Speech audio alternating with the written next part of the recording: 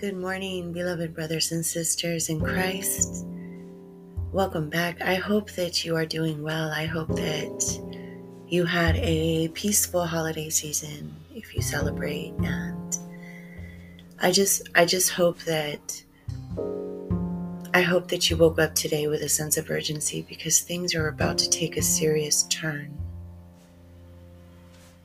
And many people have been distracted by all of the holiday stuff going on, and myself included, and I'm feeling heavily rebuked for celebrating with my family. And I know what it means now when Scripture tells us that we are going to love Him more than everybody else. You find yourself hating to do other things that draw you away from Father. And I'm not here judging people that don't feel bad about it, okay? I'm not here judging you if you haven't been tugged in the spirit to give up these worldly things. I'm simply saying that for myself, it is no longer going to be a thing. I don't want to celebrate things of the world. I try so hard not to. But my main focus is Jesus. My main focus is telling people He's real, telling people He's coming back. There's an actual timeline in Scripture, beginning to end, that it says it all. The Bible is our history book, but it also tells us what's coming.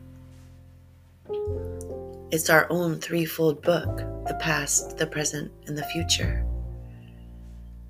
But the devil will do everything he can to keep you from wanting to pick it up and read it. I had no understanding of the Bible. I used to try to pick it up and, spew off some scriptures, and I used to post the memes, and, I didn't understand what they meant. I didn't understand the context of what I was reading most of the time. People like to quote the Bible, and they like to say really positive quotes, but they won't want to read 20 verses later or 20 verses before to check out the context of what that verse is talking about, right? A good example: God is within her, she will not fail. He's not talking about a woman. He's talking about Jerusalem, Israel.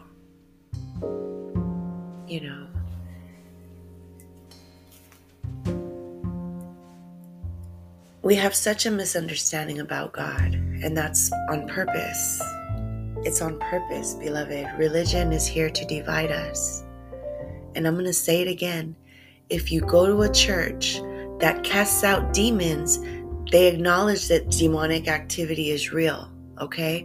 So the very fact that you cast out demons in the name of Jesus Christ, right, should tell you that it's absolutely wrong for you to pick a day to invite them back into play. You cannot serve two gods. You will love one and hate the other. Remember, it says it in Scripture. And you don't want to be part of the last days churches, right? The last days churches, what do they tell Jesus when we go to judgment? What do they tell Jesus? Lord, Lord, didn't we do that? Didn't we cast out demons in your name, Lord? Didn't we heal? Didn't we do these things, these great works, Lord? Didn't we do them in your name? And He's going to look them dead in the eye, and He's going to tell them, depart from me. I never knew you. What does that mean? That means they don't know Jesus. They don't have a relationship with Jesus. If they did, they would be convicted in their hearts.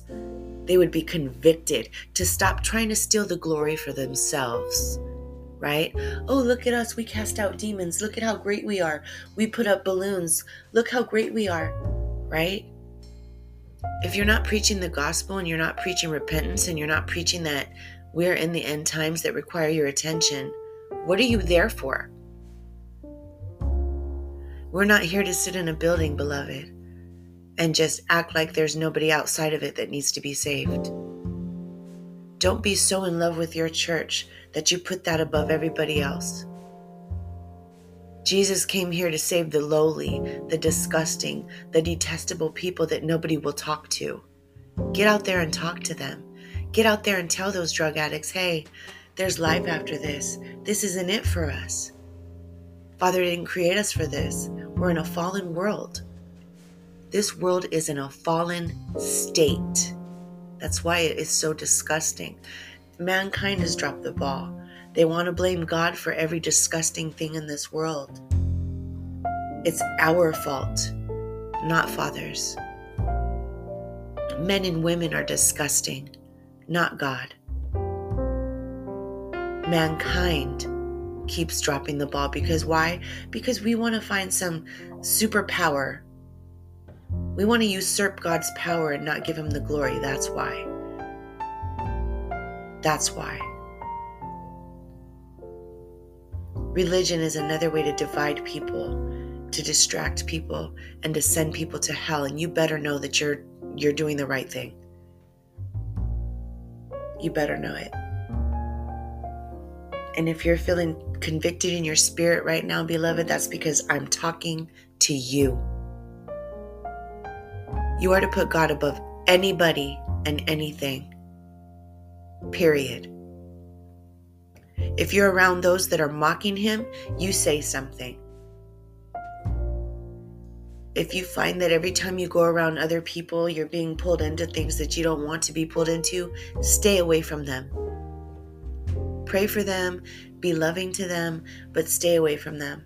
We're in times that require your attention to be on Father. You need to be about the kingdom. There's kingdom work to be done, beloved. We are not here just to sit and get all caught up in the holidays and the new year coming. We're not to do that. At any moment, things will change.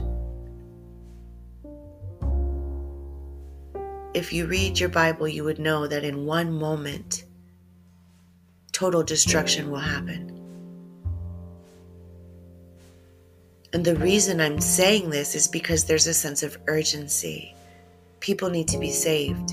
People don't know what's coming. They don't read their Bible. I didn't know. I had no clue. What do you mean there's going to be more stuff to come that we got to deal with? What? This world is going to end exactly the way Father says it is, and no other way. I don't care who has what bombs. I don't care who has what finger on the trigger. It doesn't matter. Things will happen as God has written for them to happen. He provided that book through men. Yes, men wrote it.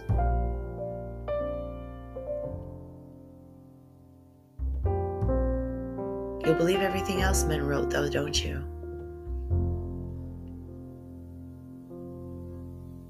You're so easily deceived, beloved, because you don't have a relationship with your Father in heaven. You're so easily swayed to believe the doctrines of demons because you don't read your Bible. The Bible is a living book. It is supernatural, and you can never be done reading it. Let it speak to you. Open it up. Open it up.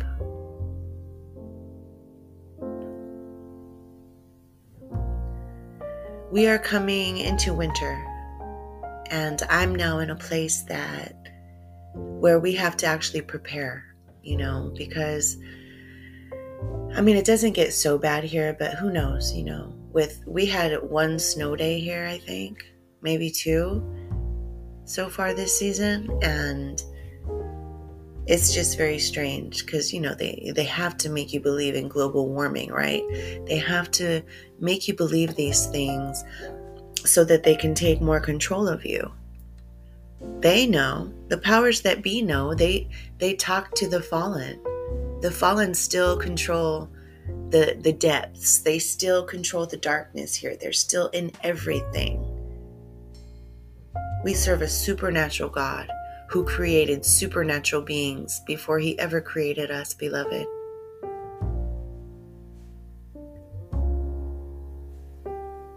Get to know your Bible.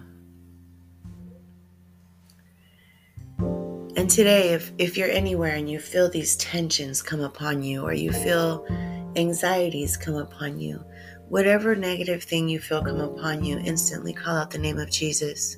Call on him. Call on him. His name is the only name that makes the demons flee.